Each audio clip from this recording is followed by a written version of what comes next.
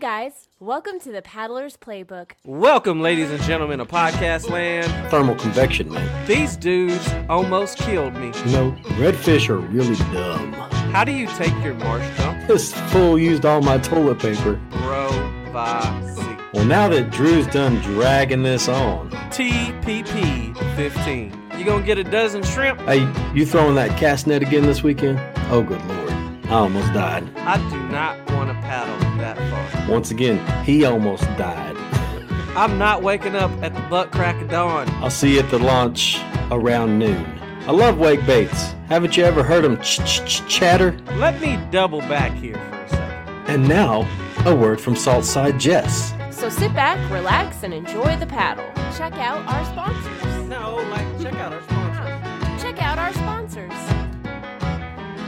Welcome, ladies and gentlemen, to Podcast Land. I'm your host, Drew Turner. I'm here with my co-host, Chris Lewis, and we are live from the Bait Butler studio. Chris, I'm looking at the video here. I see. Is there some progress going on with the house, man? I know you're doing this remodel. Is there some progress going? No, not on the inside of the house at all. But we did have, for the past week, we've had somebody out here trimming the trees. You know, we've got dozens of 100-year-old oak trees, and they haven't been manicured in probably, I would say, 15 years. So they were due for some manicuring. Those live oaks, man, you got to keep them. You got to do some maintenance on them, or those limbs will snap really quickly. And those are some beautiful trees, man. Live oak is some of my favorite trees. If they would have taken care of them a little bit better, they would have bloomed a lot differently. So now we just got to try and keep the maintenance going to try and get that bloom back. But no, I actually had some time last weekend to do something that I haven't done but 3 times this whole entire year, man. I went fishing on Saturday. Yeah. You got out on the Poland skiff, didn't you? We got out on the Poland skiff, went to one of my favorite little spots here in Galveston Bay. Took our friend Nathan Norton out, got him up on the deck, and the entire day, which was, as far as the Salooner goes, was a low activity day. Remember that, guys. We're going to talk about it in the episode here. Was a low activity day on the Salooner calendar, but we did get some fish to bite. And you know what, Drew? I did notice on the way out, guess what was laying down?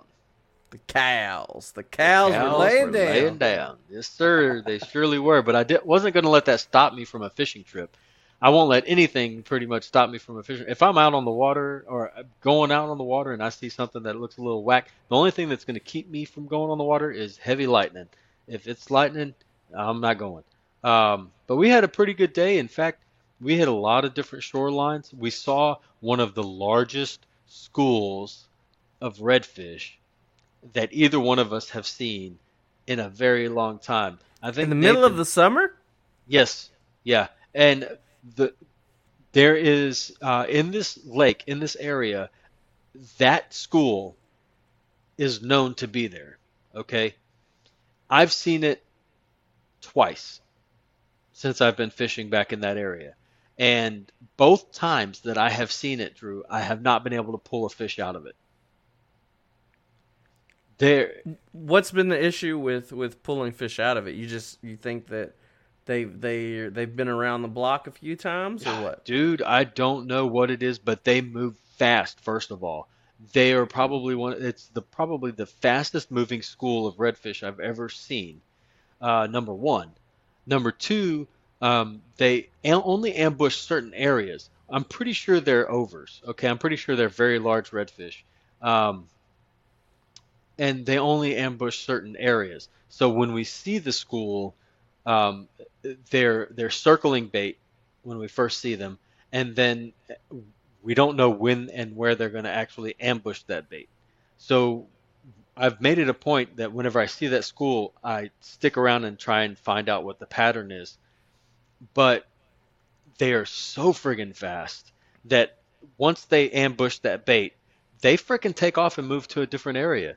It is the wildest thing that I've ever seen, and that's probably why they've been able to maintain their presence for so long in that lake, because they're not getting caught. They're just moving way too fast. Dude. Now, you're talking about you guys saw a whole lot of redfish. Redfish is something we talk about a lot during this show. I don't think we give enough love to trout. Well, I know that we've talked about flounder, guys. We've talked about flounder. We've talked about redfish. We've talked about bass more than we've talked about trout. But that's going to change today.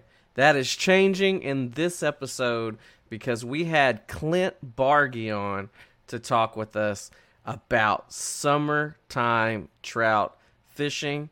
And I have to say, I felt kind of like an idiot during this episode because I'd ask a question and he's like, well, that's easy. You just go blah, blah, blah, blah, blah, blah, blah. And I'm like, well, that's not easy because I had no freaking clue that that's where you were supposed to be. So there was definitely a lot of knowledge dropped in this episode for those of us that do not target trout very often.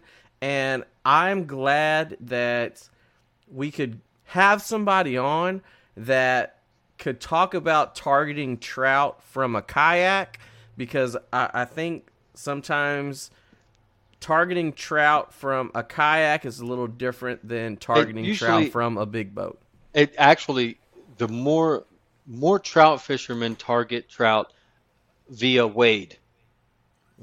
Because I'll tell you why. A lot of trout fishermen feel like you have to be as stealthy as possible. Yeah. Yep. And the only way to really become the stealth of the fishing world is to get in the water yourself and to wade fish. So what's crazy is, have you ever heard somebody say, I'm fishing and I got into some trout? Yes. Yeah, right? Like, I'm fishing and I got into some trout and I caught some trout and I put them on my stringer. That's usually the way it happens, guys. Like, we're out fishing. We're just fishing. You know, we're going to catch something or we're not. You're going to skunk, whatever. But when you hear that guy say, I got into some trout, he doesn't know why. Mm-hmm. He doesn't know why. And that's happened to me dozens of times. The only time it happens and I know why is whenever I'm fishing places like the Causeway, right? Yeah.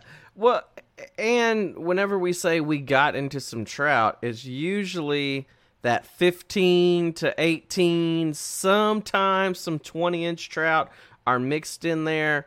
But in this episode with Clint, we're more talking about, targeting 4 and 5 pound trout. Yeah, bigger trout during the summertime. This isn't an episode where if you want to catch 15 to 18-inch fish, you're going to get a whole lot of knowledge. But I'm sure, you can use this to find some of the smaller fish. We're talking about bigger trophy fish that Clint is giving us, very specific areas to look at. And he gave so many different examples of stuff that I didn't even think about. Guys, stick around till the end of this episode where he talks about wind and the wind that he likes to fish and how that wind is hitting the shoreline. It really made both of us kind of go, wow, I've never thought about that aspect of the wind in the shoreline. And I don't want to give it away yet, but wait till the end. This dude's got his shit put together, man. And it almost sounded like he had rehearsed this time and time again, a couple times, but he hasn't, because he's not a regular on any shows. He's not a social media guy. He's not out there on Facebook or YouTube or Instagram. He doesn't do how-to videos. This is just knowledge that we pulled straight from his head, man. And when you have a guy that has it together that well, it should be easy for him. And it was. It was very, very easy for him to talk the trout talk. So, yeah, don't just listen to the first 30 minutes. Don't just listen to the first 45 minutes. Listen to the entire hour of this show. Actually, I think it ended up being an hour 20. Listen to the entire show because towards the end, and don't just rush to the end either. Yeah, there is a lot of good information in there, and he was, I believe, and this is not to say anything bad about any of the past guests. We're on episode 43. We've had awesome guests. He They're all has different. been the most well-spoken, and I think I personally got the most, it made me, and I talk about it in the show, it made me critically think about the way I'm approaching fish and the way I'm approaching trout fishing. It made me critically think more than any other guest that we've had on this show so far. You know what it made me do? It made me go, that's the reason I got into the trout. Yeah, it helped kind of put some of the puzzle pieces together. Because I'm thinking of past fishing trips where, I've had my topwater just get blown out of the water. And I know when that happens, it's not a redfish, because a redfish is not blowing your topwater out of the water, because a trout is literally like torpedoing from the bottom up to get that topwater.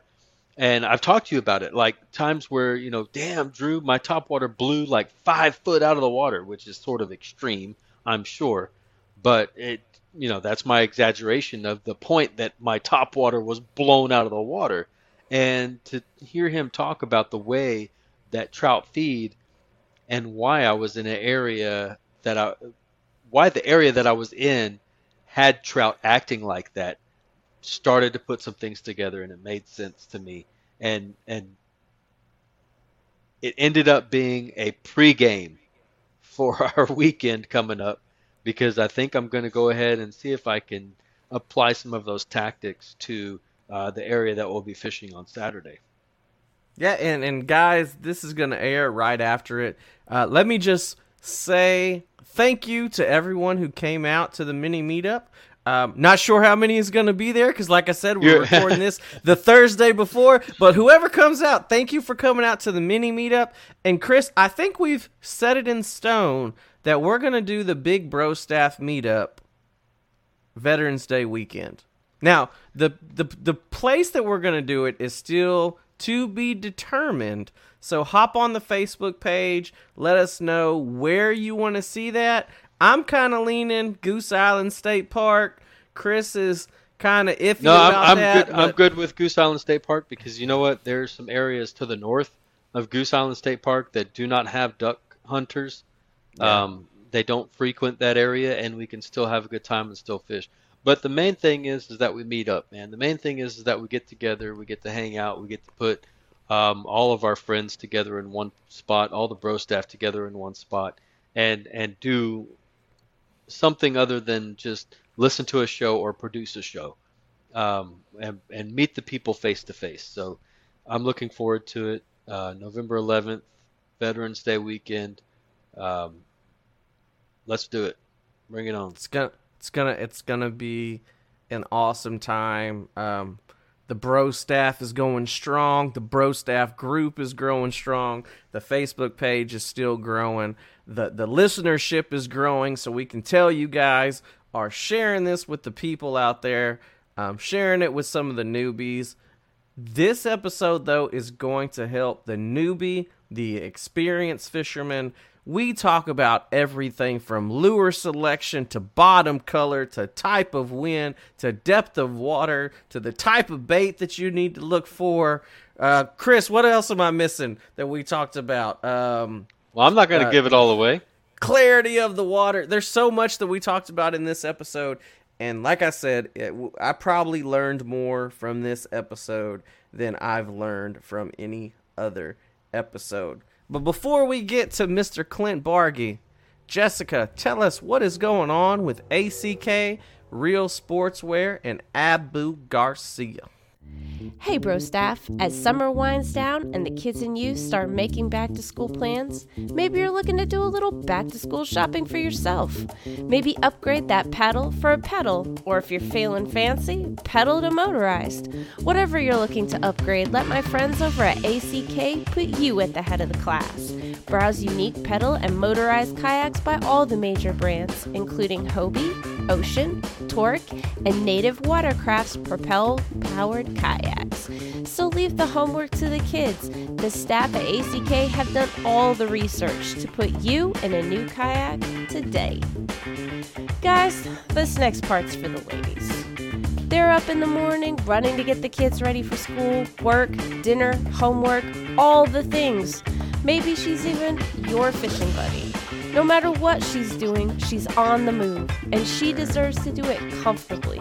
A Real Sportswear has got her covered with their handcrafted, UV-resistant, moisture-wicking, super soft leggings. Look, I know you've heard me mention them before, and if you see me out on the water, you know it's all I wear. But what you may not know is they are my go-to when I'm running around and doing everyday mom stuff. So ladies, go to realsportswear.com and don't just get what the guys wear. Wear what moms on the go wear with Real Sportswear leggings. Alright guys, I know you're feeling neglected, so how about we put away the clothes and the back to school madness and get back to what we all came here for. Fishing to win. Whether it's the Bassmaster Classic or a friendly bet with a friend, Abu Garcia wants you to come out on top. So expand your arsenal with Abu Garcia's new 2021 releases for this fall. Join them as they launch their lightest ever spinning rods and reels, the Xenon. Engineered from the inside out to give you the ultimate in sensitivity and performance, the Xenon line is about to change the name of the game. Find out more and see what's coming at purefishing.com. Then click on the Abu Garcia tab to get all the details and place your order today. That's it for me, guys. As always, I'm Saltside Jess, and I'll see you on the salt side. Well, if I don't have a parent-teacher conference. Hey, Jess, thanks again for all the information. I know our listeners are going to really eat that up. Look, guys, tonight we've got a very special guest from the Texas coast. This guy, we just got finished talking to him about the entire history of the Texas coast whenever it comes to lure makers. And there's an entire wall behind him. We're looking at it right now, and it's like, I want to say that's probably an 18-foot wall. And it's just jam-packed with everything you can possibly imagine. And he's saying they're all Texas lures. So I'm sure one day he's going to write a book about it, if he hasn't already. So, ladies and gentlemen, this guy is a redfish master, and he's out there taking everybody's money. But we're not here to talk about redfish today. Okay? Nope. We're going to talk about something that me and Chris don't know much about at all. So when I'm asking these questions, I'm generally intrigued by these questions because I have no freaking clue. They're not even my number one bycatch. They're not even my number one bycatch. Like my number one bycatch is flounder. Yeah. I catch more flounder than trout. So this is going to be the best bycatch, though. Bycatch. Yeah. Take them all. So guys, you just heard him right there. That's Clint Barghi. Clint Barghi's joining us today, and we're going to talk about that summertime trout bite patterns, where to find them, what kind of lures to use. It's all about the trout bite in summertime right now. So guys, tune in, turn it up, and let's get going. Drew, I know you're itching to ask him the question. You just. Look, the look on his face, he's just about to bust out of his skin. I'm ready to ask it. So, Clint, what is one of your most memorable fishing memories? Now, this can go back to childhood. Maybe talk about one of your earliest memories that you can think about, and then the one memory or the one fish that just stands out the most. That one time, like the story that you tell everybody at every barbecue. Yeah. Oh, man, those are some hard ones. There's so many good stories. You know, probably the best story, the one I like to tell the most, and it's one of my earliest ones, was the first keeper red I ever caught. You know, and golly, I had to have been, I don't know, I was younger than my son is now. I had to be maybe 10 years old, and I was fishing off a bulkhead with my dad. And my dad and I always had this history of I'd cast right and he'd cast left, and we'd be, you know, always tangled up in each other's line. Well, anyways, I cast, and he had one land. His cork landed right on my cork, and they both went down at the same time. He's saying, I got to fish. I tell him, I got to fish. And we're going in different ways. Anyways, we think we're tangled up, but finally when we get the fish to the net, we had each caught the same redfish in the mouth. No way. So, wow. And that was the first keeper red I had ever caught. And, you know, when I look back. Wait. Who caught it? You caught it, or did he catch it? Well, just like any good dad, he said, oh, man, I must have hooked your fish. There you know, so, anyways, thinking about how he measured that fish, I don't even know if it really was 20 inches, you know, but I was a young man at the time, and I thought it was a keeper, and so he made sure it was a keeper. But I love that because I've never seen it done again. As much as I've fished with people, you know, and to share that moment with my dad, it was so awesome. You know, so that does sound like that's an awesome definitely story. the most memorable, favorite story to tell. But, you know, probably my most recognizable catch, if you will, to alter the question a little bit, was not this trout that you see over here, but my largest trout that sits in my living room for everybody to see, you know, which just came right here out of Houston, Texas, 30-inch, 10-pound trout. So we'd fished a tournament all day long. We'd skunked all day long, but we knew the fish were there and they were going to eat. I came home and my wife said, you know, why don't you go out and just fish? You know, I was frustrated. So I pulled up on my favorite spot at night to fish. And about five casts into the evening, I caught a 7-pound trout. And, man, I came back to my kayak and I took a whole bunch of pictures and I sent it to my buddies I'd fished the tournament with that day and just said, hey, you know, we missed the window. And I put all my stuff down in my kayak, my boga, my net, everything, and waited out. I was just going to make a couple more casts and then go home. And, man, first cast out there, I got a bite. And I reeled it in, and it was dark. There was no lights, anything. Couldn't really see well. And fish didn't look much bigger than the one that I had just caught and released. So I went to grab my net. My net wasn't there. It was back in my kayak about 20 yards away. So I walked all the way back to my kayak with just that fish hanging on the line. I had no idea what it was. We all know you're going to lose a 10-pound trout if you can see it. Yeah. Got to my kayak. My net was all tangled up in my water and my boga and everything. So I stuck the rod under my arm while I untangled everything. And then I scooped up that fish and set the rod down, not even paying attention. And, man, when I went to pick up that net, I thought it was hung up on something because I couldn't pick it up. And when I grabbed it with the second hand and picked it up, that fish turned over on its side, and then I realized what I had.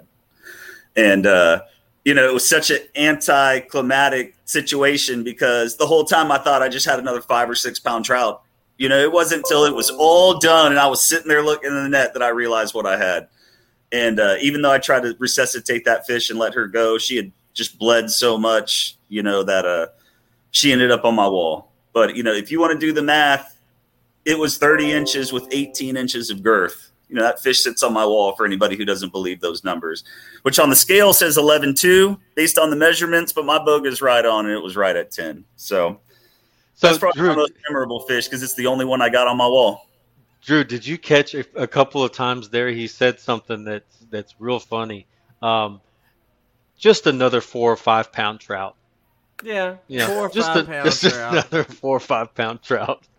Well, and the fact that he said, like, I knew the fish were there, they just weren't biting at the time, so we were grinding it out. That's something we're gonna hit in a little bit because I want to know, you know, how you knew the fish was there, what type of, you know, what type of environment you were fishing for those trout during that time to just say, you know, I don't think I'm confident enough ever to say I know the fish are there, they're just not biting right now. I'm still to the point where I'm like, man, I got to move around, got to find the fish. But I'm used to fishing redfish where we're looking for signs and, you know, we're looking for wakes and we're looking for things like that. So it's going to be a lot different in this trout episode because there's going to be a completely different change, I think, from the way me and Chris usually talking about stalking redfish compared to the way Clint is going to talk about approaching, looking for some of those big trout. But before we get into the trout, Clint, I also got to know, what was your very first kayak and how did you start kayak fishing? Like, what did you transition from just walk-in wade to kayaking, or boat down to kayak? Like, how did that all work? Man, that's a good question. I think I just was in the right place at the right time. My brother and I each bought Heritage Redfish 14s. Those were our first kayaks. And man, we paddled those things until literally there was just nothing left in them. But at the time, in the early days, I guess it was about 2006, that was a more popular boat. So the story behind it was just a coincidental thing. My brother and I, we grew up wade fishing in Port O'Connor, and I actually came here for work. And he'd come up on the weekends, and we would just wade like we always did. But we saw the kayaks here in Houston. We hadn't seen them in Port O'Connor yet. And I was shopping at Fishing Tackle Unlimited, and a guy who's notorious for selling a lot of people's first kayaks, his name's Ruben Garza. I was just talking to Ruben. He was always so good about sharing information and trying to help people go that didn't know how to fish and just catch something.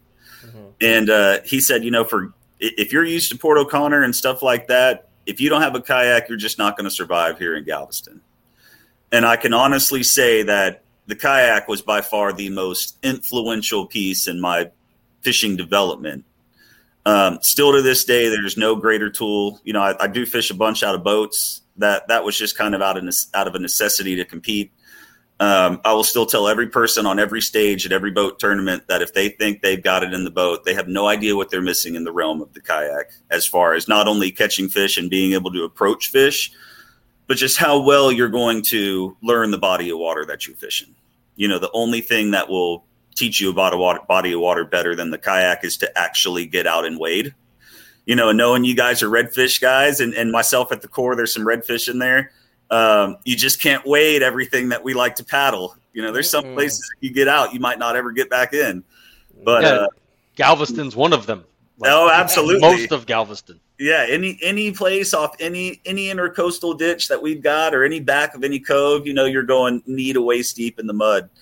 But Ruben and I had that conversation at FTU. Like I said, I think it was 2005 or 2006, and he really was the epitome of a salesman. Told the story, made me a believer, and literally from day one moving on, it was a game changer. I think he sold Scott Knoll his first kayak too. I wouldn't be surprised. That's who sold him that. Another one of our guests. And you were talking about the mud and stuff, Chris. Just a little quick tip: if you reach your paddle down and you pick it up, and it's got mud on it, and you can smell it, don't get out of the kayak.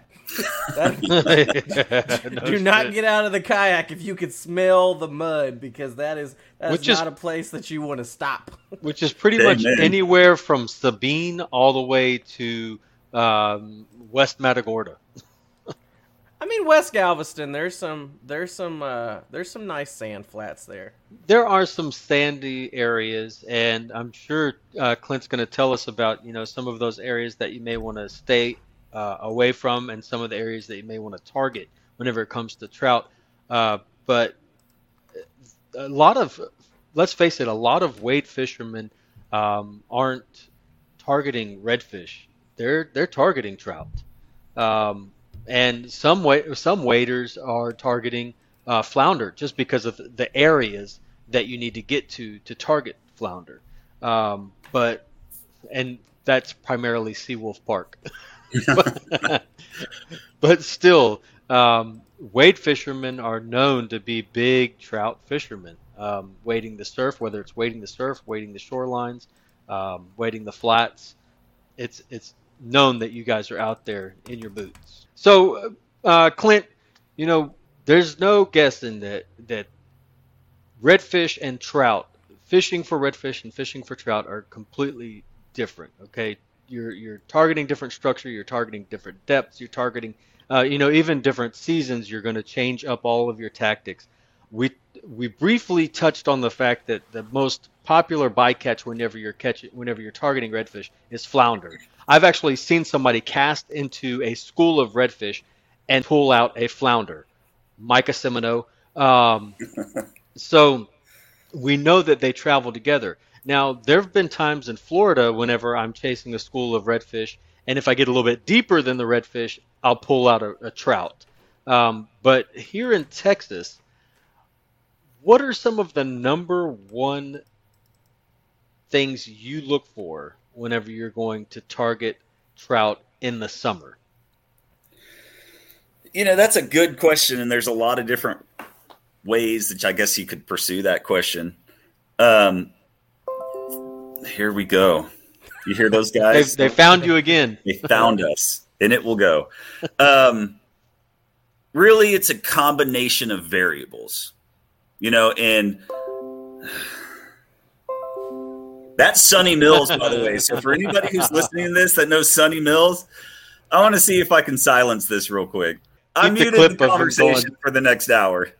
Awesome. But yeah, we need to take this opportunity to hammer Sunny Mills from Pearland, Texas, for blowing up the podcast.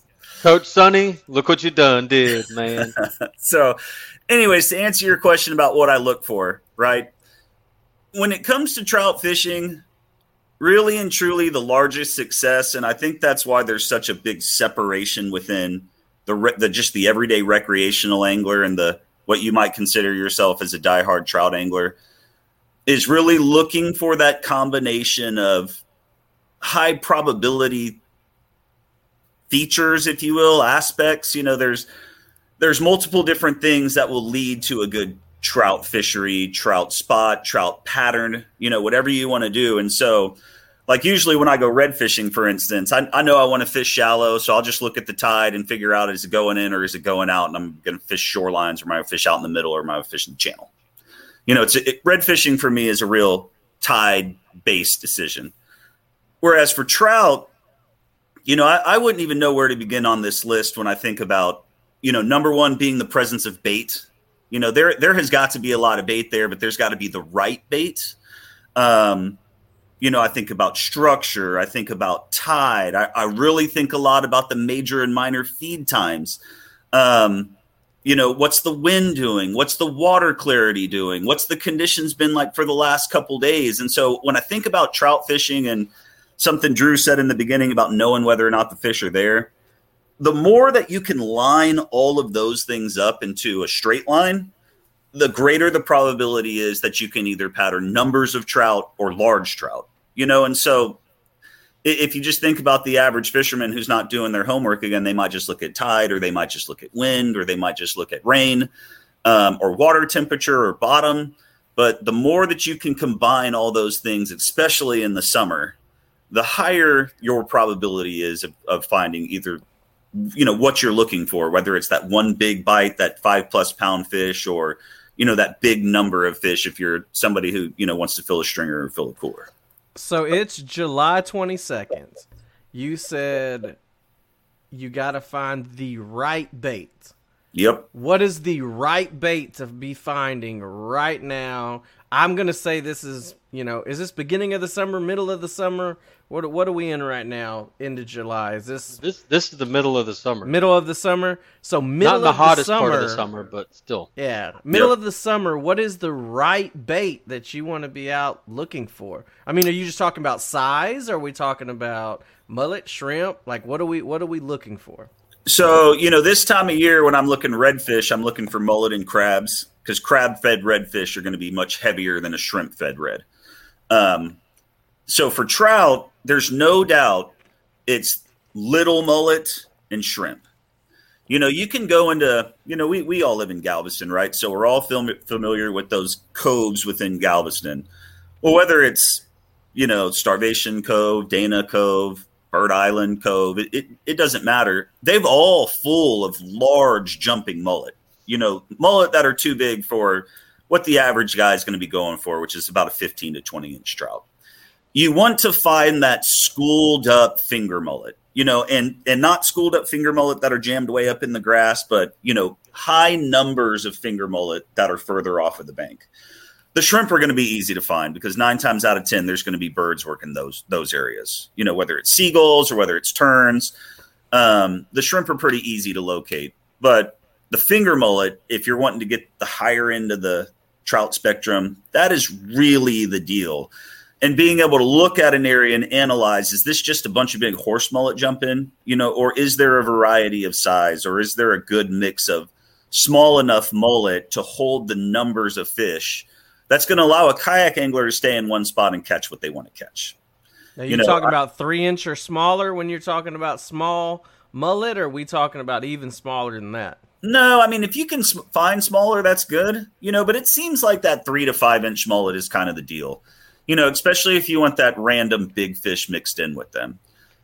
You find good 3 to 5 inch mullet, and you can even recognize that better by, are they really packed up in tight groups so that they feel safe?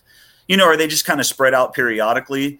If you can find that right size mullet in big numbers that are in tight wads, those fish are going to find that same thing. And those mullet are behaving that way because they feel safer that way because predatory fish are around them. Yeah, and they're not jumping. You won't, if they're not jumping out of the water, then they're probably, something is stalking. They are not wanting to make a lot of noise. They're not wanting to cause anything. So if you get to a spot where you see a lot of jumping mullet and things like that, it might make you think, oh man, fish are chasing those mullet. Right. No, those are just mullet doing mullet things. Doing mullet things. Mullet doing mullet things. Like they're not being chased by anything. You'll definitely be able to tell when it's a bigger fish chasing. You can those sit mullet. there and watch mullet like move in a pattern and just constantly hit a reef and jump out of the water. Like, look at them. They're just like doing the same dumb thing over and over again. It's doing mullet things. Mullet doing mullet things. But you hit on a something that I kind of think of as a theory that a lot of really successful fishermen key in on, and that is why target the mullet over like shrimp. In my mind, it's because the larger fish, the larger trout in this case, won't be feeding off of shrimp. They're not really, they'll eat it if they get into a bunch of shrimp. Sure, they're going to eat it, but mullet are fatty. They've got more fat. They know a large trout especially, or a large fish, knows that the mullet's going to provide the calories that they need. I mean, they've done their bro science and they've hung out with their Jim Bronies, and they know exactly what they're going to get out of their macros whenever it comes to eating shrimp versus eating mullet. Am Absolutely. I right? Absolutely. And I mean, that you hit the nail on the head, and that changes obviously as we go through the seasons and we lose that quantity of bait, whereas those big giant mullet jumping in, say, sub 55 degree water, that's a great sign because that's the conditions to catch big fish. But the shrimp are going to be those 12 to 16 inch trout, overrunning your area, birds working them, tons of fun to catch. And you're right. The older they get and the smarter they get, the less they want to kick that tail, and why chase 15 shrimp when you can eat 2 mullet and be done? You find that those big ones tend to be loners too, like just not. I used to really think that until I started fishing with a couple key individuals. And then what I realized is those big trout, they do move in a group. They don't feed like small trout feed. But I mean, all my best nights of big trout fishing, were 10, 15, 20, 30 fish, 5 pounds and above, and spread out bites. Very rarely was it cast after cast after cast like you find in the surf, like you find in the pass, like you find in the edges of the coves here, off the edges of sandbars and things like that. It's very flat fishing where you're trying to intercept the big fish. And I fished with Phil Spencer 2 years ago, and between he, myself, and a gentleman named John Kay, we had probably 20 trout over 8 pounds in one night. I actually remember that night because Phil was going live a lot during that fishing trip. And y'all were catching a lot of really some quality trout, man. I know exactly where y'all were at, and I've never tried to go back and duplicate what y'all have done because I am actually terrified of wade fishing, especially at night, so you won't catch me out there. Although it's a really cool place and I do like it. I think we've already mentioned it at least once. Hey, Drew, did you notice he also said he mentioned something else that a lot of fishermen will discount whenever it comes to looking at your fishing conditions? Yeah, looking at, tide, looking at moon, looking at everything. Moon phases. Yeah. It's It's something that I like to look at, okay, because I do believe the same thing that you said. The more you can line up, the more that you can start to stack on top of it, all of your conditions, you can create the perfect storm in your own mind, at least, that there's going to be, a great fishing day. Now, you might not end up in the perfect location, but somewhere the fish are biting because you've, of course, stacked up the perfect conditions for it. Yep. But, and you got to think about it for the listeners of this show that, work, have families, whatever, that might only get one day to fish. You've got to do the homework before that to really try to look at, whatever your 4 or 5 or 6 variables that really make you feel confident about a location, to make the right decision, because we all know we all have our favorite place to go on a south wind or on a north wind or whatever, but that might not be right if the tide's really slow or the tide's raging really hard, or, there's going to be clouds versus sun. You've got to overcome that desire to go fish the stuff that you just like to fish, to really go and fish the stuff that's going to align for the day that's in front of you. Now, I want to double back to that in just a second, but before I ask, I want to talk about the major and minor and trout. But before I talk about that, middle of the summer, what is like the optimum depth that you want to be in? How deep of water are you trying to target? And let's just narrow it down to big trout. What depth of water are you trying to look for those big trout middle of the summer? So that's a good question because it's super easy to answer, right? The ticket to the big trout early in the summer or middle of the summer, I don't care. Anytime that water temperature is, let's say, 80 degrees, above, is going to be 2 foot or less. That is in a very close proximity to about 5 foot. So that's bars, that's edges of coves with geotubes, that's reefs, whatever it may be. With the heat of the water, those big trout want to exert as little energy as possible. So if you can find a very nice slope or a flat with a drop off, or the edge of a geotube, something like that, where that trout can come out of deep water, kick its tail maybe 15 times in that 12 to 24 inch water, and then glide back down into the deeper stuff. That is absolutely the deal. And so that's when you start factoring in something like tide as well.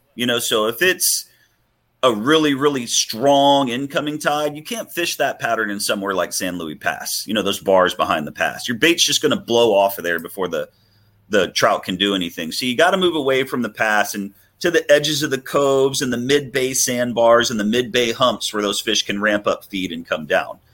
However, on the flip side of that, when you got a day where the tide's just trickling, just barely moving, that's where you want to fish those edges of the pass where a trout can be sitting down in 6, 8, 10 foot of water. That's going to be multiple degrees cooler. Look up on that shallow shelf at that right size mullet, come blowing up in there, blow up on that mullet, and then turn around and fall back down into that deeper water. I guarantee next to deep.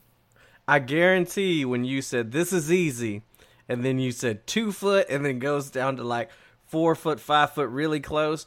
Everybody that's listening to this show immediately thought of some place that they fish that might be good, that has that 2 down to 5 really, really quick. And Chris, we're going to the San Luis Pass area.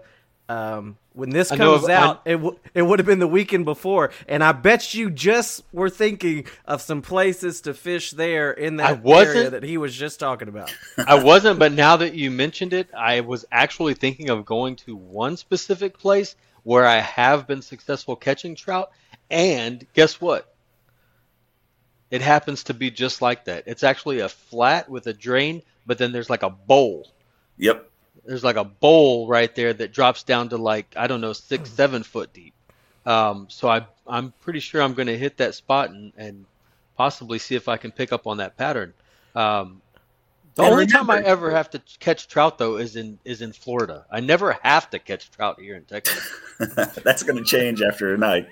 Yeah. So remember, when you're throwing at that too, it's super important that you're out deep throwing up shallow. It's so missed by the kayak angler to pull their kayak up on that shallow stuff and get out and wade, but throw off of it.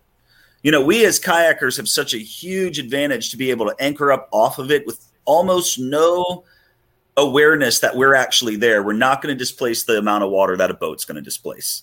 And sitting off of it about 2/3 of a cast off of it so that confidently you're going to get beyond where you're wanting to get bit, because you don't want your bait to fall right into where you're expecting to get bit. You want to throw up in 10 inches of water and then work through that 2 foot, and you'll see, almost in the same depth range every single time is where you're going to get your bites. And I am the world's worst about that, because I don't want to pull out my anchor stick. I don't want to pull out my anchor, so I will pull up in the grass. In that 6 inches of water in the grass, and I will just try to chunk it as far as I can into the channel and bring it back through. I'm the world's worst about that, but now he likes to get comfortable somewhere where he can pull out a sandwich if he wants to. I can't lie about that. But now that Jessica has the Helix drive on her Radar 135, I got the PA.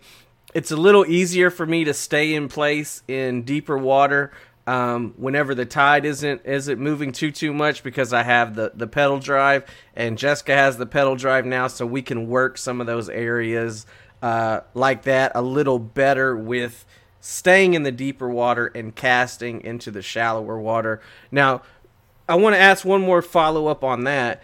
You said that they like to kick their tails, 15 feet. And to be in, 2 foot of water, in some warmer water. 15 times. Just, 15 times.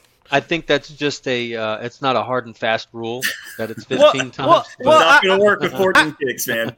I know, but I'm saying you got the edge of the channel. Normally, how far from that edge of the channel is that optimum bite area? Is it a 20, 30 feet? I mean, are we thinking 40, 50 feet? No, the closer the better. The closer the better. I mean, you want those fish to be able to see what they're going to feed on from wherever it is that they're the most comfortable. So in my opinion, that's probably in really clear water situations, it's probably about 10 feet. So again, I'm going to use our local fishery. I don't know how many users of your listeners are from Galveston area, Australia, China, everywhere, man. Everywhere. Dude, we really do. Shout out to our listeners in Australia. So, the edge of the geotubes in West Bay, when I think down in Port O'Connor, where I was just the other day, the edge of the main channel that runs all through Barroom Bay and everything else, I want half of my cast to cover that entire strike zone. And then usually the back half of the cast, I just reel in and cast again. So really I'm just working that front half of my cast where there's absolutely no awareness of my presence there. That front half of the cast is working the entire strike zone from the shallowest part of it to the deepest part of it.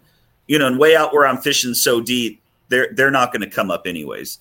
And that doesn't always apply in 5 foot of water, but the aggressiveness of the bite combined with how most of us like to fish, a faster retrieve, that magic depth is always 2 to 4 feet for anybody throwing a 1/8 of an ounce jig head to a 3/4 of an ounce jig head. Once you get to 4 foot plus, you've really got to slow down your bait to let it get down there, which is just trying to work 2 patterns on one cast is a hard thing. So here's what I'm really gathering out of this portion of the conversation.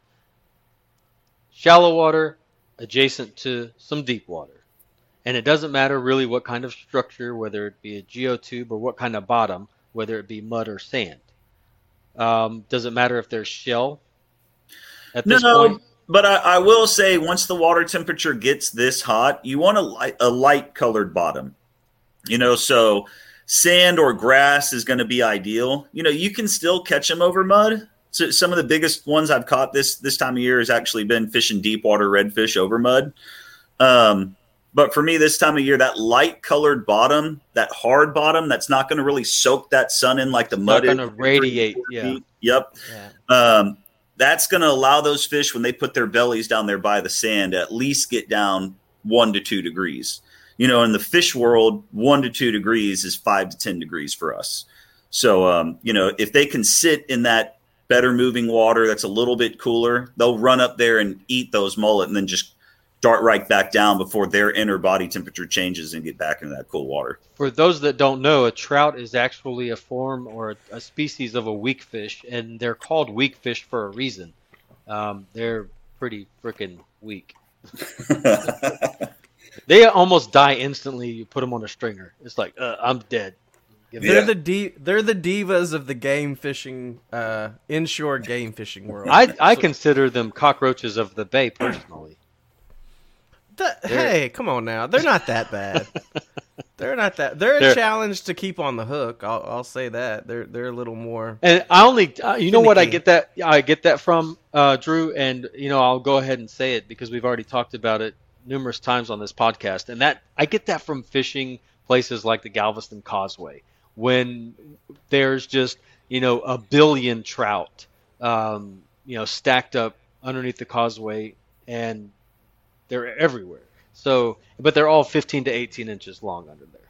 So we're talking big trout here, and this vision that Clint is putting in my mind of the shallow shelf that adjacent to a deeper channel, and knowing that it's not necessarily structure based as far as what's underneath that really counts, but the fact that sand, a sandy bottom or light colored bottom will help, is perfect for this weekend, because that's exactly what we're going to be fishing. The whole area. Yeah. It is the whole area. Left, it's that way. Right, it's that way. Straight ahead, it's that way. That whole area is nothing but channels and flats. So what about the most important thing? I mean, structure, location, that's pretty important. Fish being there, that's pretty important. But I mean, lure choice, that is really important here. Because a guy like me, I want to go out, and the first thing I want to tie on for a trout is a topwater. Yeah. So, for me, lure choice of every variable with trout for me, and this always baffles people and they shake their head. Watercolor always comes in last. So you always hear trout green, and you're not going to catch anything if it's trout green, but that's a fisherman's myth. It's the same with lures, right? You go to the store and you look at all the lures. Some lures catch fish, some lures catch fishermen. It's the exact same thing with watercolor. My lure selection is 100% based on water clarity. So based on where you guys are thinking where you're going to go this weekend, that's your lure selection should be 100% based on how well those fish can see, because the better that they can see, the smaller your bait needs to be, the more translucent it needs to be. Topwater is still good, but you want a little topwater, and you phase in the other direction, meaning the dirtier that the water may be, the louder the bait that you need it to be, the darker you need it to be, the bigger it needs to be for them to have that opportunity to find it. So I don't even talk lures until we get there and we have an opportunity to see what the watercolor is, because to me, watercolor is the number one decision maker for what you're going to throw. Watercolor or water clarity? It could be, clarity is probably the better, but they go hand in hand, if you will. Your clearer water, you're going to definitely want something that's really natural colored, something that's got translucency for sure, something that's got glitter. Whereas you get that tea colored water, even though it may be clear, that tannic color, glitter's still there, but you're going to want a more opaque color, something that's not translucent, but something that's more of a solid bodied color. And muddy, you just go dark. Yeah, muddy, you just go dark. I still think that one of the best colors out there is just all black. Black head, black tail, all black, the whole thing. It doesn't throw them off on anything. It just looks like something that's dark. Well, I see these thousands of lures behind you. Give us a few soft plastics for those that are listening that want some soft plastic recommendations. Not what's colors. In Clint's box. Yeah, just a few types of soft plastics that you're using. Well, so I was always a Bass Assassin guy. That's definitely gravitated away, if you will. Any straight tail is going to be a Bass Assassin. And any large wintertime bait is going to be a Bass Assassin die dapper. So, so we've got a straight tail versus a large paddle tail. But I would tell you that all summer long, my universal bait is the little swimming jig from down south. Their little 3-inch minnow. I probably got one somewhere sitting around here on a table somewhere, but that is just the most universal bait I have ever found. It is that magic size where they've got lockjaw or whatever. They just can't say no. It's slightly smaller than the little Bass Assassin that I like to throw, but it is so resilient to multiple fish. That's probably what moved me away from the small Bass Assassin paddle tail, that were on the conversation with trout, is you could throw into a school of small trout and go through a bag of Bass Assassins really quick. Mike Bossy, who came up with these down south lures, he hit the head he hit it perfect. And note, I have no sponsors anymore. I am sponsored by nobody. Once upon a time when I was with Ocean Kayak, we had a long list of sponsors. Now I just talk about the stuff that I think works. Mike he just figured it out perfectly when you look at the durability of the plastic, but the mobility of the tail. What made the Bass Assassin paddle tail the best paddle tail on the market was just how well the tail moved. But the problem was it was not resilient. Boom, they'd come off all the time. It moved Mike's until it was tails, gone. Yeah. Mike's paddle tails, what I love about them is the top of the paddle tail where I'm on my jig head, it wears out before the tail does. And it's the only one I've ever found in that size that's going to give you the tail action that you want, but still have some durability. So that's a solid body, solid tail lure, where the Bass Assassin is a laminated body and tail.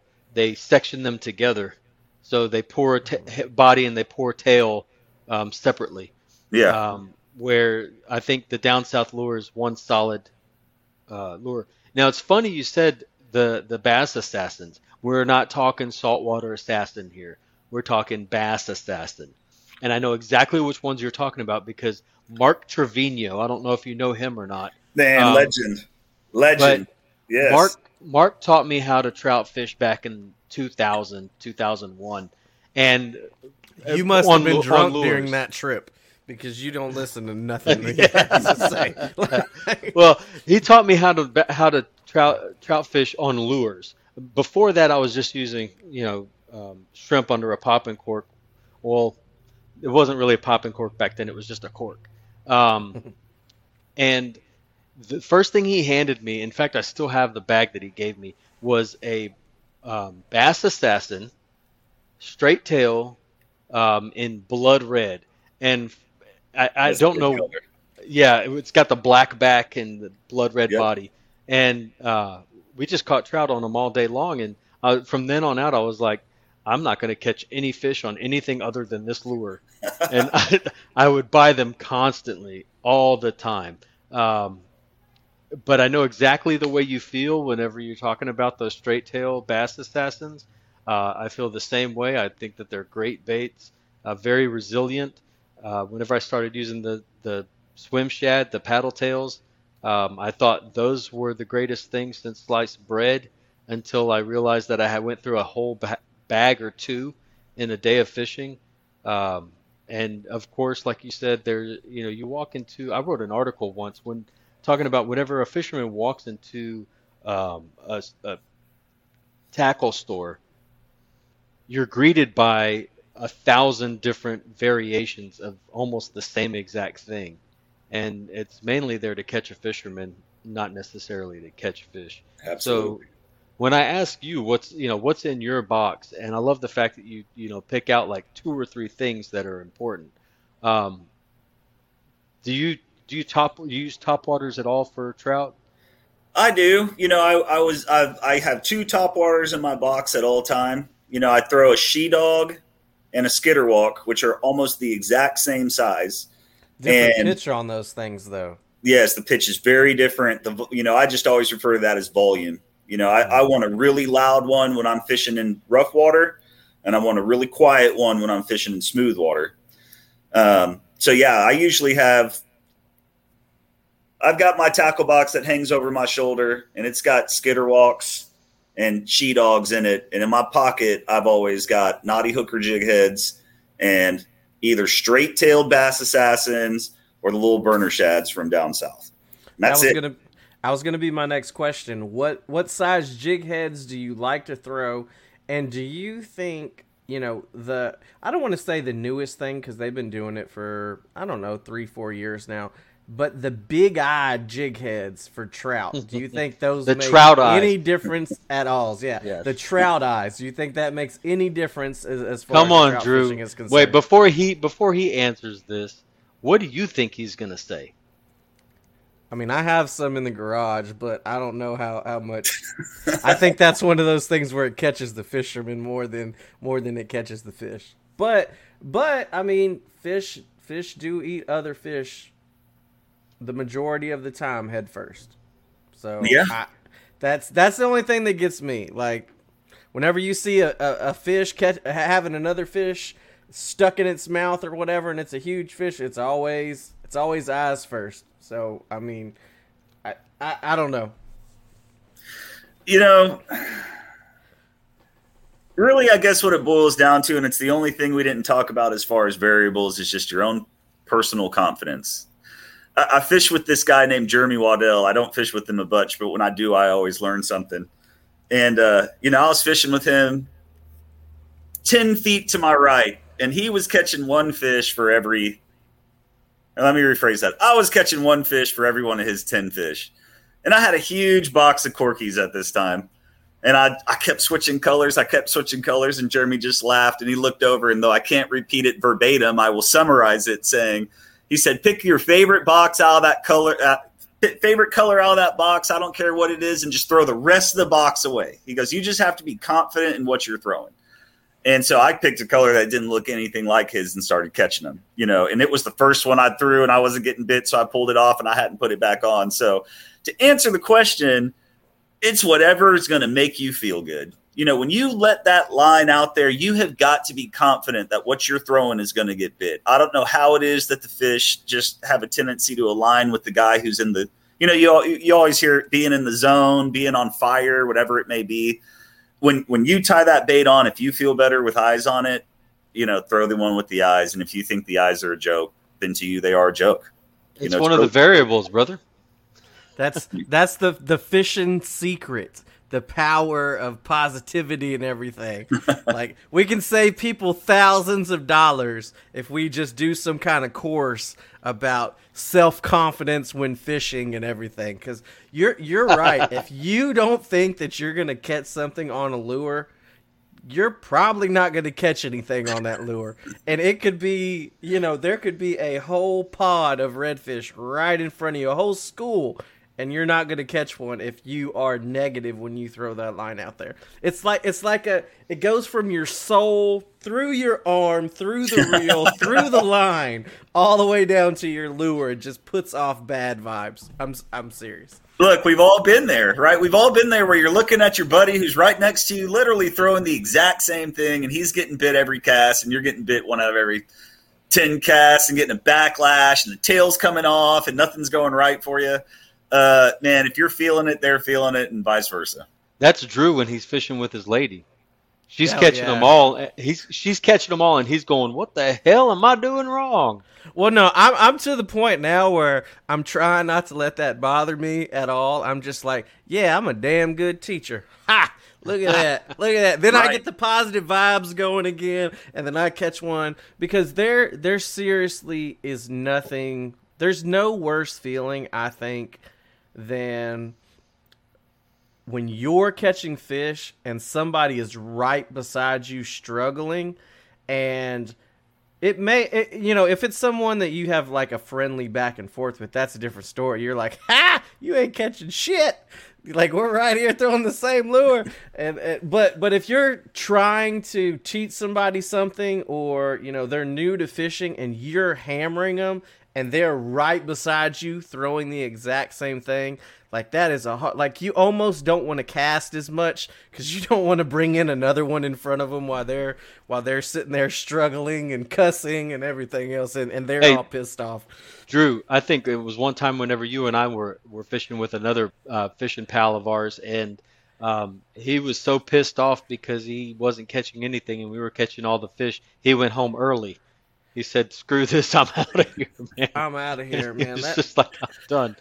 Yeah, I'll just tell you, the worst advice you can give somebody at that time is asking them if they want to reel your fish in. Okay. Yeah, that is not. Do not say that to anybody. Oh, hey, buddy, I've already hit my limit. You want to put this one on your stringer? Yep. Here, I'll set the hook and you can reel it in. They will not be happy about that. Earlier, Clint, I said I wanted to double back to something. You mentioned fishing during the majors and the minors. Do you think that affects trout more than any other fish in our bay system that we are fishing after?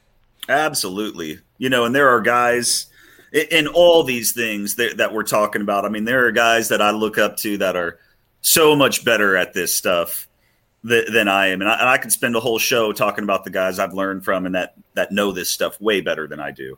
But I do feel like when it just comes to reaction strikes, it is so much easier to get a redfish or a flounder to just get a reaction strike.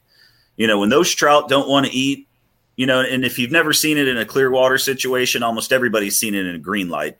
Those trout are out there popping and you throw something in it and they all just vanish. When they don't want to eat, they don't want to eat. So I'm a huge believer in the feed times. Really what it boils down to is just understanding when those fish want to eat within the feed time. And that was something that I didn't really get dialed in until about probably 4 years ago, fishing with Aaron, who's my current tournament partner. Aaron is so dialed into the feed times. And he was the one who took it to another level for me, saying, are they feeding into the major and the minor? Are they feeding at the peak of the major and the minor? Or are they feeding on the back end of it? I always just thought, oh, well, here comes a feed. And sometimes it was a 2-hour feed and sometimes it was a 10-minute feed. But if you really want to look at consistent patterning over 2 or 3 days worth of fishing, let's say you go on a road trip and you got 3 days worth of fishing, you're going to fish Friday and you're going to go home Sunday. Really early in your trip, understanding where they are eating within that feed is crucial, so that and you can make the decision on where you want to be standing as you come into the major or at the peak of the major or as you come off of it, because that's a 2-hour window. And if you don't know that 2-hour window really well, you can be in the wrong place at the wrong time and literally miss huge numbers of fish by a 10-minute gap. So it's so important not just to recognize those times, but to recognize where it is within those times that the fish are the most aggressive. Yeah, when you're trying to get a good pattern on them. Looking at that now, I love it whenever guys come on here and they actually say that there's validity to, the salooner. Just look at the cows, man. So Scott Knoll, best. Oh, here we go. Let's Where's talk about the Scotty cows. Look, Let's talk about the cows. Come on. Scott Knoll, man, one of the most knowledgeable guys I know. Like, I hold him at an incredibly high regard, even though all he and I ever do is talk smack when we see each other, and I've only fished with him maybe twice. But I still hold everything that he says at a very, very high regard. He used to say all the time, if the cows are eating on the way to your fishery, fish are done eating by the time you get there. Or if you pass by the Greyhound track off 45 and all the seagulls are sitting in the parking lot, you might as well just go home. He had so many good one-liners as far as the feed time goes. But, I tell this to all my non-fishing friends when they think I'm just a smart ass driving down the road saying, oh, look at the cows. But, you never see one field of feeding cows and the other ones are laying down. They're either all up for the next 20 miles, or they're all down for the next 20 miles, or they're kind of scattered, and the fish are doing the same thing. All the fish are feeding, all the fish are not feeding, or, it's a middle day. Some are feeding, some are not. So paying attention to them, paying attention to the birds on the ground versus the birds in the sky, you'll definitely see those birds lift up right before the feed, whether that's on the front half at the peak or at the back half. I mean, all those little things, like I said in the beginning, wind, tide, bait, current, structure, feed times, water clarity, the more you can put all that stuff together, if you find all 7 in the right spot, you're going to hammer them. And if you only find one because that's a spot that you like to fish, your chances of hammering them are going to go way down. So it's no secret that the salooner also has a large effect on our tide. Okay, it's honestly responsible for our tides coming in and going out. So a lot of people put, tie in the correlation. Well, the salooner's just really, all about tide. It's all about water movement. So do you think that water movement is very important for trout as well as feeding majors and minors? And hold on, I'm gonna stop you. Because Chris, you didn't let me talk about the my cows. Bad, my bad. Look, okay. We've the cows. This. Every 2 episodes or 3, we've talked about the cows before. Now, Clint, they always come up. I believe everything that you've said in this episode so far. I'll give you the seagulls. The seagulls flying around. The seagulls are predators. They are eating fish. They're eating bugs. They're eating all this. Someone needs to explain to me what cows eating grass. The grass is not going nowhere. The grass is going to be there all the time. It's grass. It's in the field.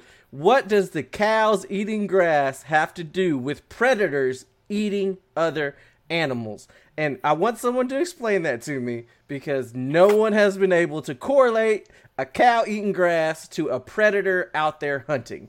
I'll give you the seagulls, but I don't buy the cows eating grass means that the fish are going to be more active or anything like that, because they're freaking cows and the grass isn't moving.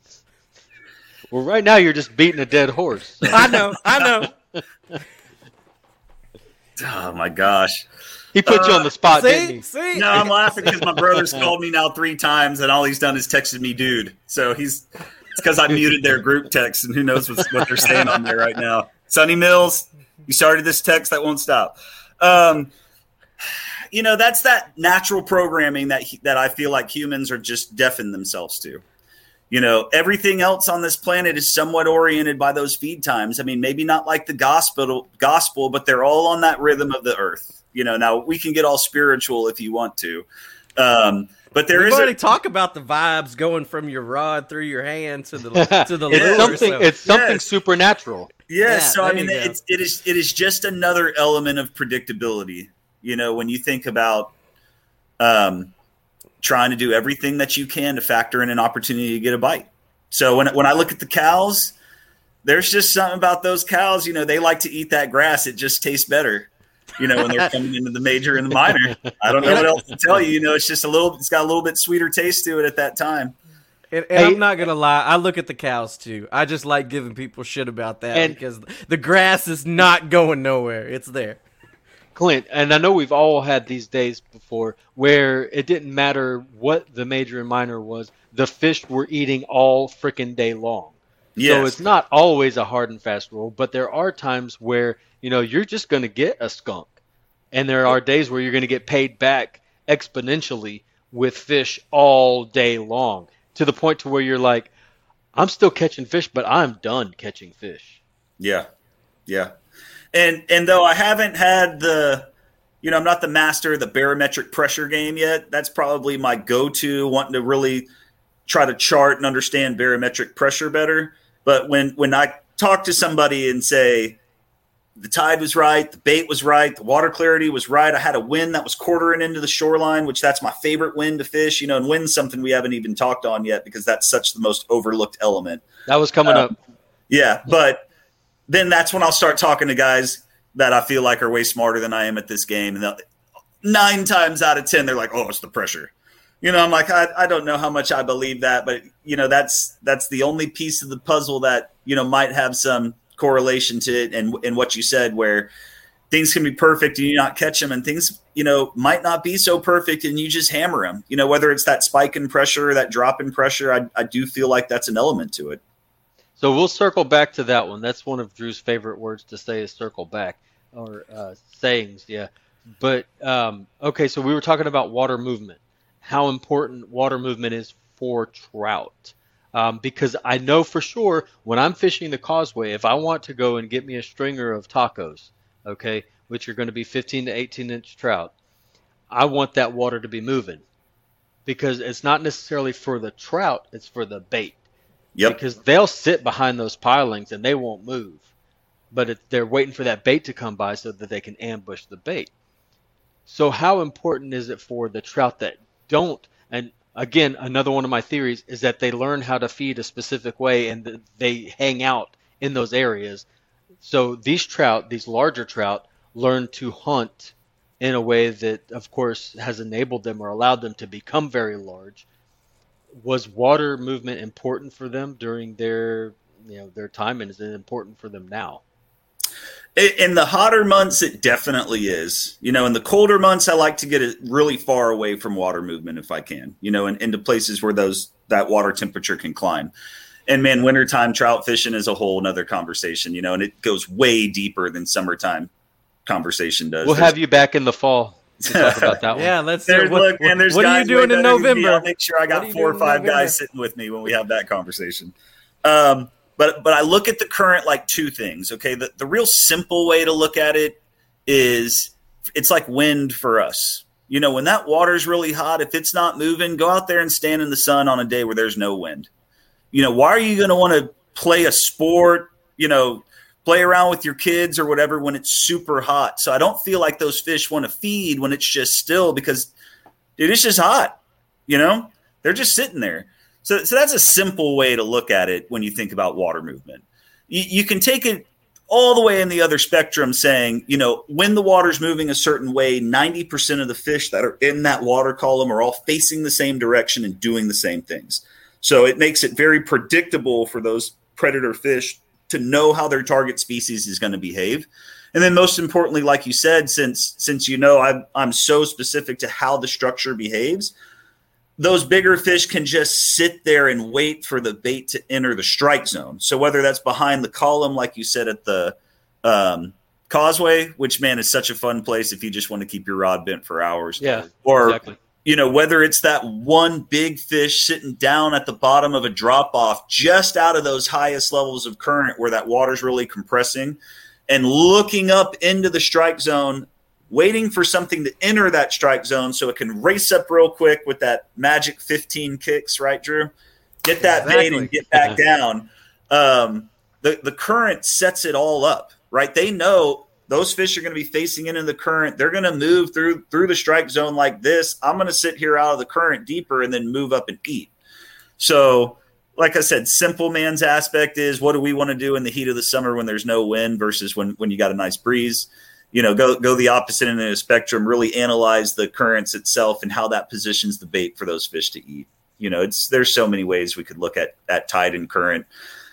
The real big thing that I think people miss is, what to do on an incoming tide versus an outgoing tide, and then what to do with different velocities of tide, because there is definitely a magic movement, and you've got to try to get yourself as close to that magic movement zone as possible.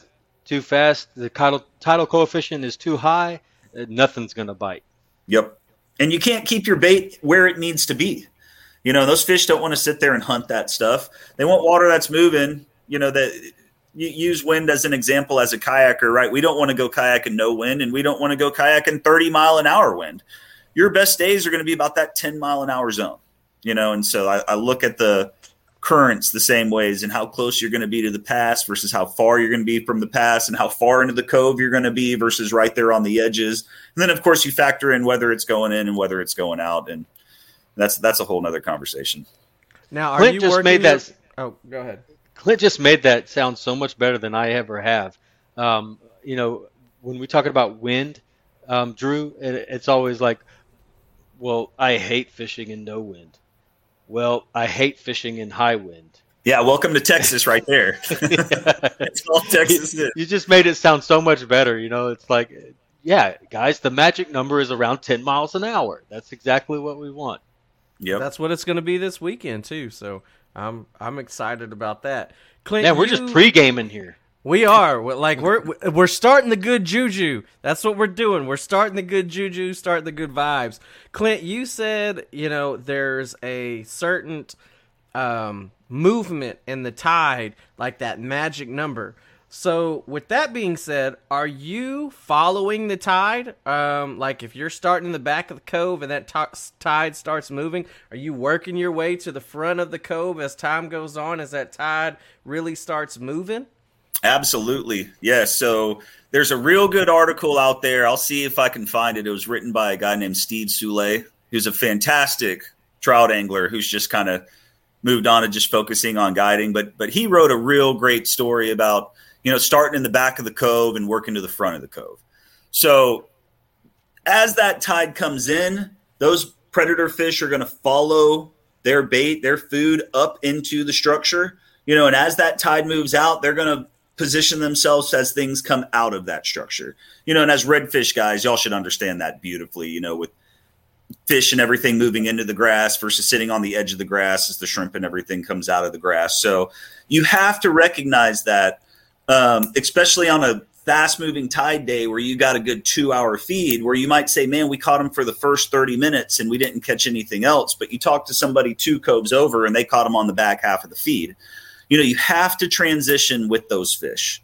So my favorite days are real low tides where the tide pushes in, because all those fish do is they just climb further and further up onto that structure, further into the cove, further, making them a more predictable thing. The outgoing tide can be a lot more challenging because sometimes they'll stay in the shallow water till the last minute, and if it's a hard falling tide, sometimes they'll sit way off the structure. That incoming tide is the deal, at least in the summer. I actually like the end of the incoming tide and the beginning of the outgoing tide in the winter. And if you want to learn all about that, go to one of Jim West's seminars and he'll talk to you all about, wintertime fishing and the magic of the end of the incoming tide. Springtime, the same thing? Springtime's interesting because of the baits. On years that we've got really, really good bait, I'll be fishing shallow early. Whereas this year we had so much bait die in the freeze. There's still not the right amount of bait in the bay that I find myself fishing deeper for trout this year than I usually would. And staying out on the edges of the coves a little bit more.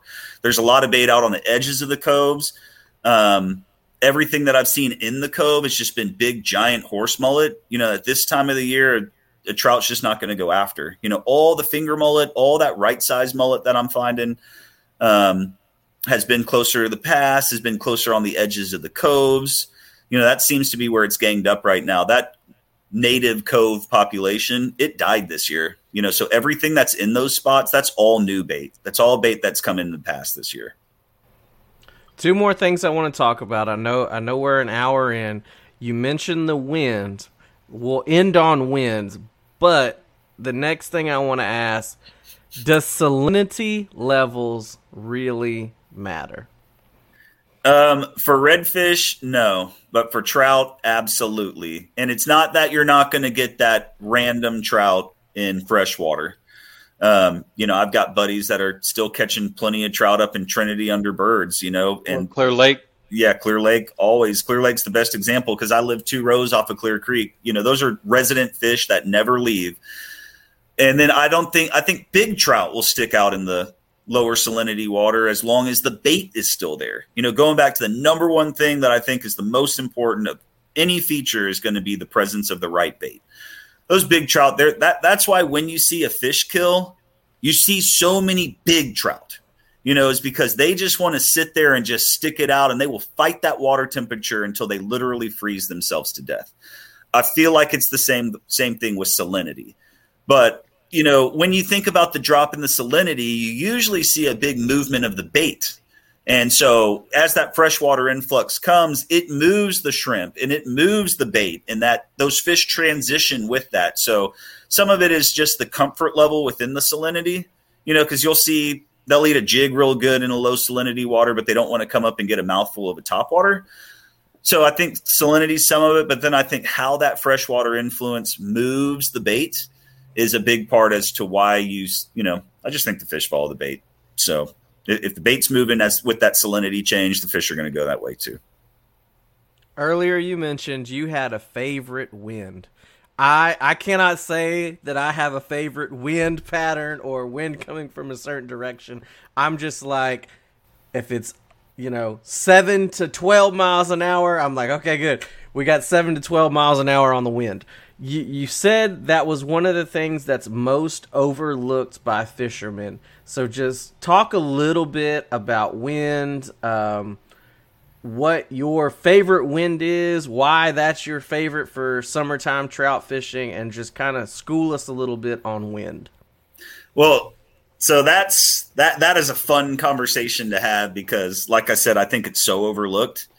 You know, and to put this out there, by the way, because I know you probably got a lot of redfish guys that listen to this thing, and they're just going to say, well, Saturday I'm going red fishing, whatever. Who cares what that guy said? Red fishing, I like a direct wind into the shoreline. The more it can destroy that shoreline, the better, because I'm a huge believer that anything that is in that disturbed water is there to eat.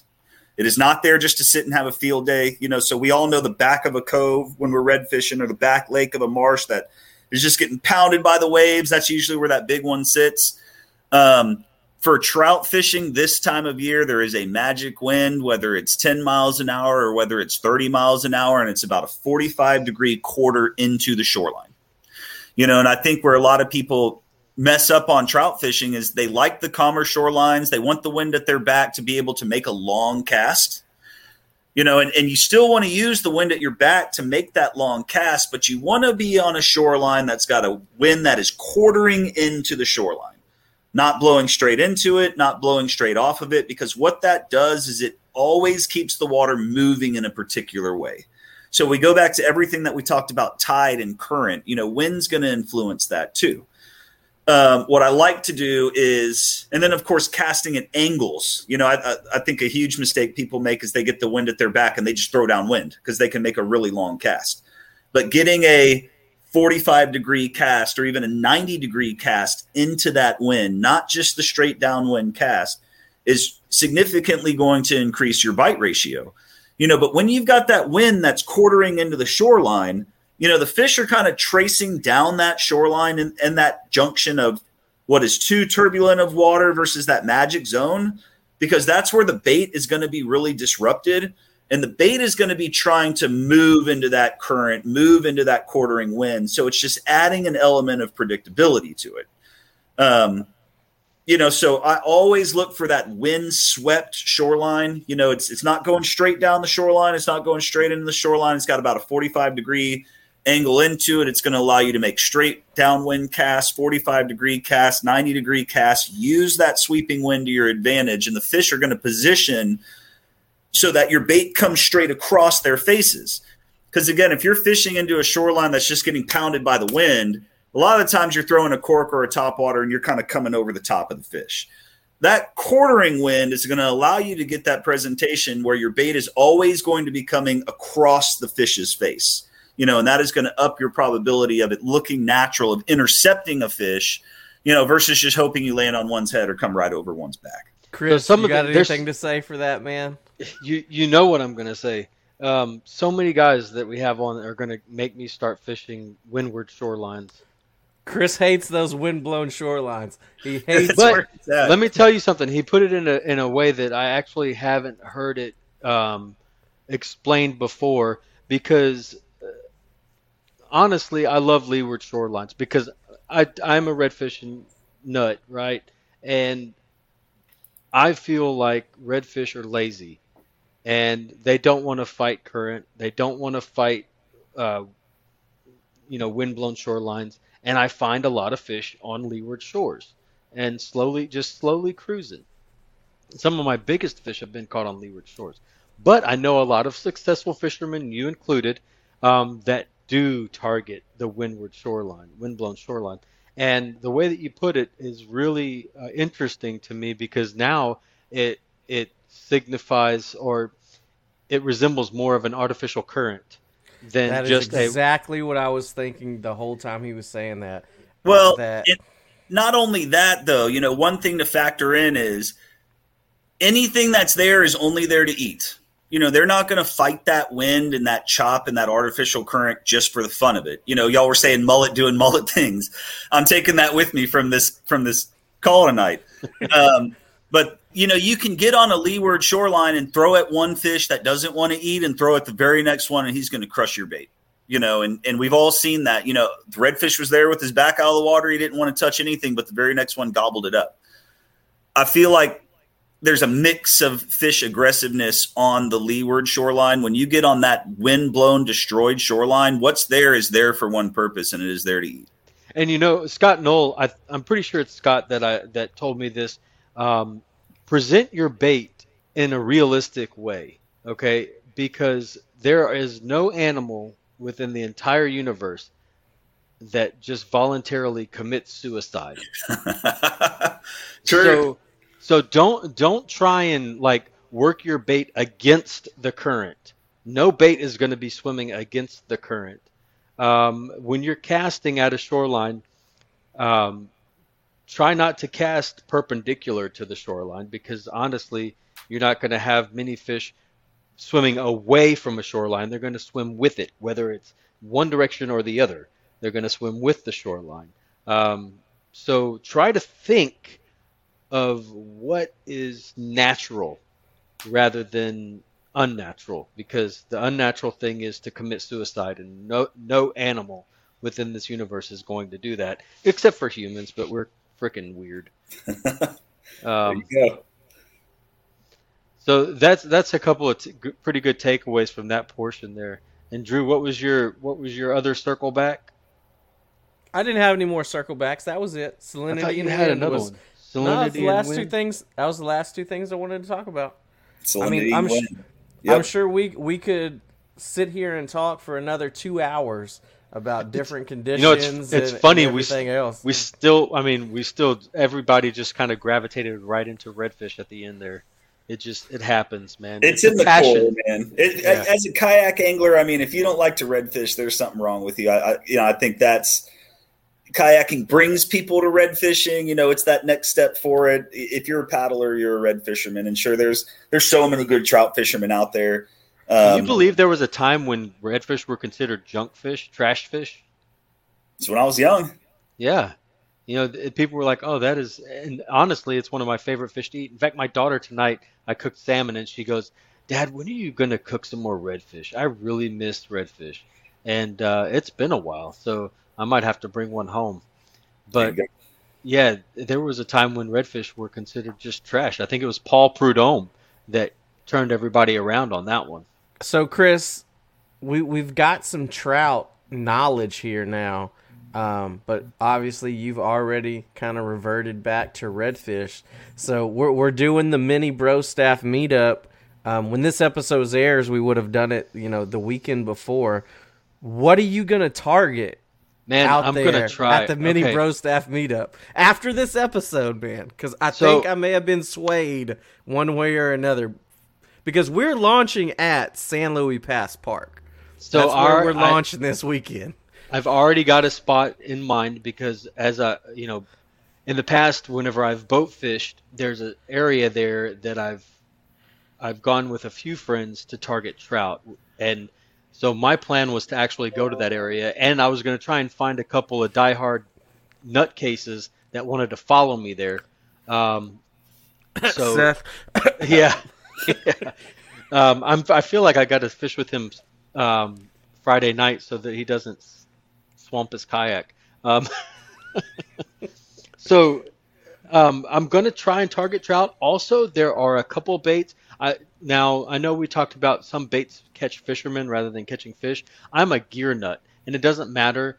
I love buying gear. I love buying all kinds of gear. And Berkeley came out with a new jig head called the Snap Jig Head, and I think it was designed for the lower Laguna Madre type areas where they're constantly fishing a little bit deeper water adjacent to deep flats.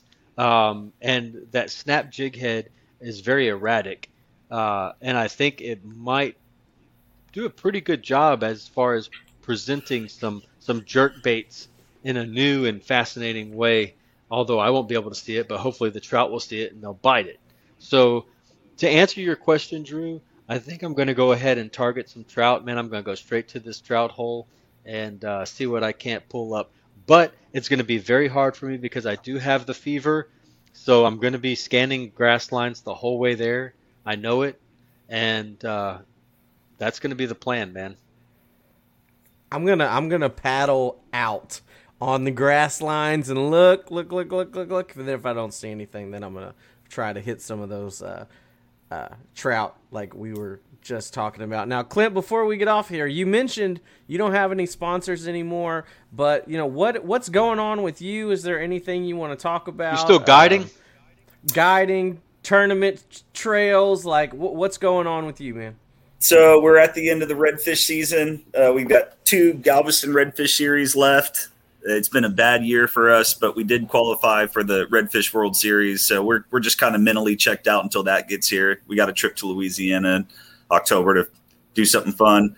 It's the end of the summer, man. In all honesty, I got 2 little kids. They're the focus of my life. When I was young, I was traveling all over, tournament fishing all over. I got a 12-year-old and an 8-year-old. My goal right now is to be a good parent. So, for the rest of the summer, for the next couple of weeks, I just want to spend time with my kids and try to get them on the water. Anybody that listens to this, whether you got a neighbor or a child or a niece or a nephew, whatever, if you can get a kid on the water, that's probably the best thing that you can do for somebody in today's world. The world's a tough place right now. Let's get more people fishing. My brother and I, we run GalvestonKayakFishing.com, probably just the greatest search engine name ever. You just search Galveston Kayak Fishing, you're going to find us. But if you're interested in learning, let us know. My brother runs artificial only trips. Right now my trips are kind of narrowed down since they're so limited. I only accept trips with parents and children.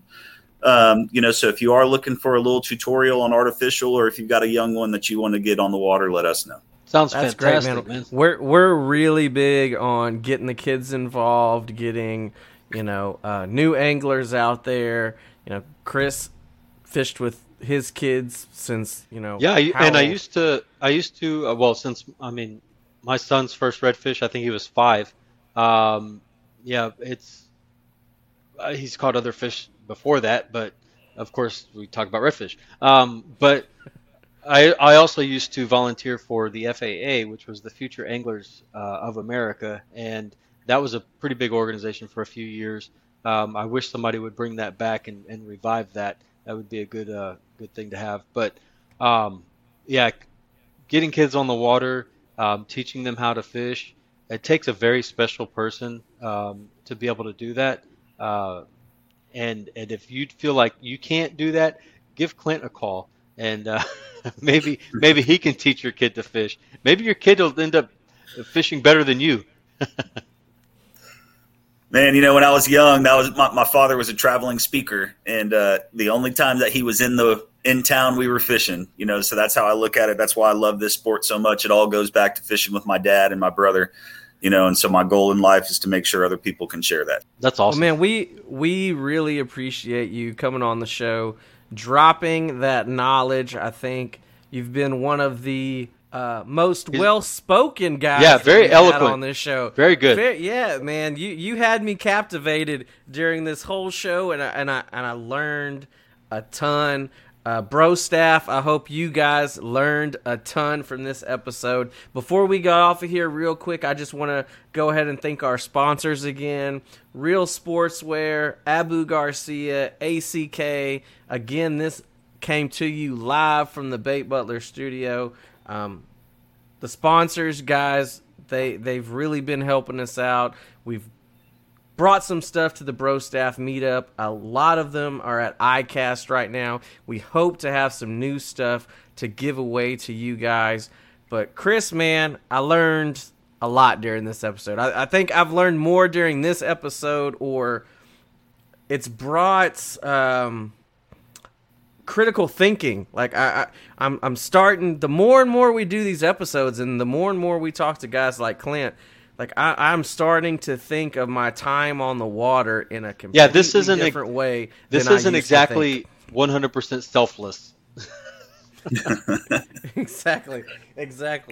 But Chris, man, did you learn a lot? Do you feel good about I learned. This episode?